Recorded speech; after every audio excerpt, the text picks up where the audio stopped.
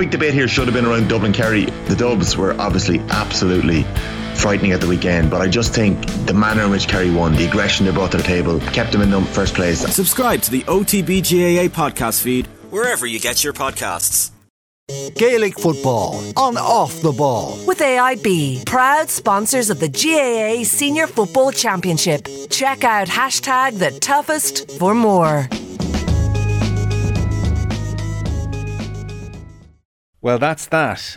For the 15th time, Dublin will play Kerry in an All-Ireland final 2 weeks' time, July 30th. There was hope that Derry would put it up to Kerry, that we'd get a semi-final befitting the occasion, and we got all of that. They were in trouble and trailing for most of the first 66 minutes of this game, but Kerry rallied 5 points in a row from Clifford, who was outstanding, scored 9 points. Sean O'Shea weighed in, Stephen O'Brien as well. They went from 2 down to 3 clear, and now 2-point winners in the end after that McGuigan free. Kerry won 17, Derry won 15. Paddy Andrews watched that game, and Paddy, I think first and foremost you have to say that was a semi-final befitting the occasion. It was a great game. It was a brilliant game, and look, I think you have to give credit to Derry for we spoke at length. We weren't expecting a classic, but their approach right from the first throw-in, they took this game to Kerry, and ultimately, Joe, the second half, they only scored 4 points in the second half. That Shane McGuigan free at the end I think was their only score in the final quarter of the game. They just ran out of gas. That was the way they played. They were at 100 miles an hour. They were going at Kerry from everywhere. Garrett McKinless was outstanding. He had a bad injury at the end. They just took the fight to Kerry, and they just ran out of gas. As simple as that. Kerry got more impact off the bench. Stephen O'Brien came on at half time. We said they needed some penetration in that attack. He brought it, and to be fair, Sean O'Shea was pretty anonymous in the first half. We said it at half time. He needed to stand up and support David Clifford. He kicks 3 points from play in the second half, and the main man himself, you said it, Joe, 9 points, 5 from play. Outstanding from David Clifford again. And for Kerry, they were under pressure. They had to figure a lot of stuff out at half time, but to be fair to them, they lasted the pace, got that impact off the bench, and on the grand scheme of things, I think they're deserving winners. We spoke at half time. Kerry were in trouble. Yeah. Derry runners were causing all sorts of bother. Derry energy, the Derry aggression, both in literal terms and just their game plan, causing Kerry problems. Second half, Clifford, Sean O'Shea, they score early points. Suddenly it's a 1 point game. Derry didn't quit. There was a moment, and you'd have a really good sense of this in the stadium because they certainly commented on it on television. There was a moment where Derry were in attack and they were saying, "Geez, Clifford's unmarked." Like Oren Lynch was up, Clifford was maybe 20 metres behind the only Derry player in the Derry half, and if Kerry had turned over the ball, there was trouble. And in fairness to Derry, this is how they went about their business. They scored a point that was on 41 minutes, but I was thinking to myself, this is not a safety first approach, to their credit, to leave Clifford one-on-one with the defender and nobody in goal as you try and score a point the other end. That's serious stuff. That was, and that was their approach for the entire game, and there was numerous times in the stand we were looking at it. You know, they get caught a couple of times coming down the stretch. Sean O'Shea gets a point where he's just completely on his own because Derry are pushing up to attack. So look, that bravery from Derry, you have to give them credit. They went for this game. They left everything out there. You're looking at the guys coming off the pitch now. They are absolutely shattered, and it was just that little bit of depth, like Kerry, Brian and Buglock, Stephen O'Brien, we said, had a massive impact. That bit of energy off the bench, Micheál Burns. Derry probably didn't get that. Like McKinless, there's another moment, Joe. Derry are a point up at the time, 51st minute. Garrett McKinless was sensational today. He breaks through on goal again, just direct running. And to be fair, Shane Ryan makes a massive save, a brilliant save. If that goal goes in, I think we have a different result here, Joe. I think that would have been the energy for Derry to push on, but that was a massive play. And outside of that, Derry you felt up front they just didn't have the energy. Shane McGuigan doesn't score from play in the second half. He was immense in the first half with 3 points from play. But to be fair, you have to give credit to Kerry. They were asked serious questions there today, and we spoke at half time. They needed to figure out a lot of things. They started getting far more aggressive, turning Derry over, just an energy and intensity in their play, which we didn't really see in the first half. They answered the challenge and they got more from their key players. That's what we were asking for. Paddy Clifford comes into the game, not really on the score sheet, but gets on a lot more ball, starts impacting the game. Sean O'Shea's the obvious one from being, not having a shot in the first half to scoring 3 points from play in the second half. Kerry, that little bit of depth, and they answered the challenge. It's a massive win. If you're Jack O'Connor, you've got to be delighted on how they've come through that challenge in the second half.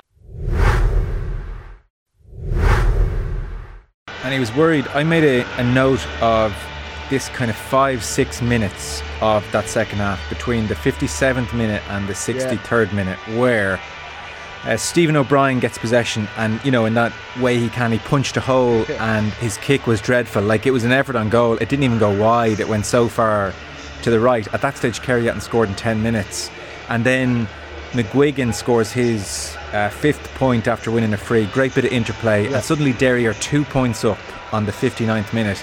Then Graham O'Sullivan for Kerry, cornerback, comes up a wild wide.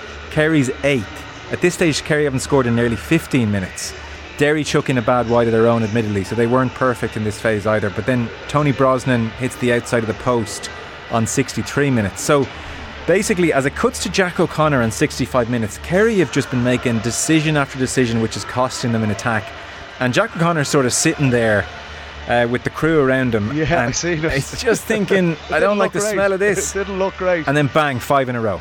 Yeah, 15 minutes, you said it there, Kerry went without scoring, and it was the Graham O'Sullivan shot there was a groan in the stadium. It was just such an odd play. It's just a terrible decision. Then Tony Brosnan's miss, and I seen it, the camera cut in the stadium, and I said it to Ashley, it just looked, Jack O'Connor's out of ideas here, but it was that man, Clifford and Sean O'Shea, from 2 points down, they rally off the next 3 points, they push up on Oran Lynch's kickouts, and this is where it flipped in a minute, Joe. Derry looked like the team without ideas. Oran Lynch was trying to get kickouts off short, couldn't get it, had to go long, and to be fair, that Kerry midfield, we touched on it beforehand, they start dominating Conor Glass and Brendan Rodgers in the second half. That was the winning and losing of the game, so it was such a perilous situation Kerry found themselves in that 15-minute period. But I can't emphasise enough, I'm running over old ground here. You've got Clifford in your team. This guy is sensational, and he is being absolutely mauled by Chrissy McCabe for the whole second half. But he stands up, and Sean O'Shea stands up, and that wins Kerry the game. Once they get their noses in front, you just felt Derry they didn't have ideas at the end. They were just bodies everywhere. They just didn't have the energy, and they didn't have the impact off the bench, and that was the key. And it was a brilliant turnaround from Kerry. You have to give them credit. That 65th minute up to the end of the game, when the pressure was on at its greatest, Kerry went and took the game. And on Clifford, in that first half, he was their only forward really who was doing damage. I mean, he kept them in the game, he kept them alive, let alone what he did in the second half. Yeah, and that's this will be a criticism of Kerry, that when you've got a guy that good, you can nearly wait for him to go and win you the game, and look, in most cases he can probably do that. He is that good, but that wasn't going to be enough today, and that's why it was so important. Like Stephen O'Brien's introduction at half time, he has a bad miss, but he kicks a brilliant score as well, but he just brings energy. He was busy. He very, very busy, and he was occupying Derry's defenders. Sean O'Shea he starts winning that battle with Conor Doherty. And there's no rhyme or reason to that. Like, just O'Shea struggled first half, and then there was no change, Joe. Kick up the ass half time, let's go. Yeah, we were chatting just as the throw was up. Jack O'Connor was out on the pitch in the huddle with the Kerry players. I'd say it was spicy in there, but you could see straight away Gavin White gets a block, Graham O'Sullivan gets a great turnover in the first 2 or 3 minutes of the second half. Kerry got a kick in the backside, and they brought that energy, but still, like, there's loads to work on. It's very similar to Dublin yesterday. They've won the semi-final. They weren't at their best. There's loads to work on. It's a great situation for Jack O'Connor to be going into this Dublin game in 2 weeks' time. There's loads to work on. But if they're looking at beating Dublin in the All-Ireland final, Clifford could go gangbusters. That's you nearly expected to, but they'll need more. They'll need more from the other guys. And to be fair, like I said, when the game was right there in the melting pot, they did get it from Sean O'Shea. They got it from Stephen O'Brien. He'll put his hand up for inclusion from the start the next day, you feel. And that was the difference. That was the difference in those last 5 to 10 minutes. Well, I did have the thought, maybe 40, 50 minutes into this game, guess it turns out that Tyrone attack just wasn't all that good, because Derry really took, this Kerry defence, which under Tally last year was heralded, and we thought it would be the same again this year when it got to the business end. But I mean, Derry runners, who are considerable in their own right, to be fair, but I mean, they really and routinely punched holes in that Kerry defence, and some better shooting and better choices in the second half, they would have continued to do so. So if you're Dublin, Yeah. and you've got some of their runners, and you've got McCaffrey to play off the bench and one or two others, you kind of look at that Kerry defence, and I suspect over the next 2 weeks in training or in meetings, Kerry will be talking about stopping runners with a bit more diligence. Yeah, and look, the reality, Joe, it's very hard when a team is coming at you in waves and you've got the athleticism of McKinless and Rogers and Paul Cassidy and these guys. That is very hard to stop. And look, Kerry just were not dealing with that. And I suppose the other change as well, Derry were so clinical. I think they'd only one miss in the first half. Yeah. Second half they start, Rogers has a bad miss, McGuigan has a miss.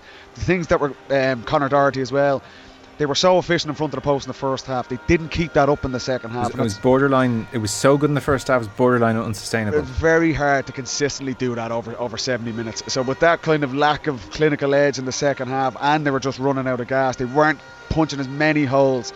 But if you're 100%, I mean, like if you're at Dublin, you're looking at James McCarthy, McCaffrey's impact off the bench, Sean Bugler, a massive runner, Colin Basquel. These are the type.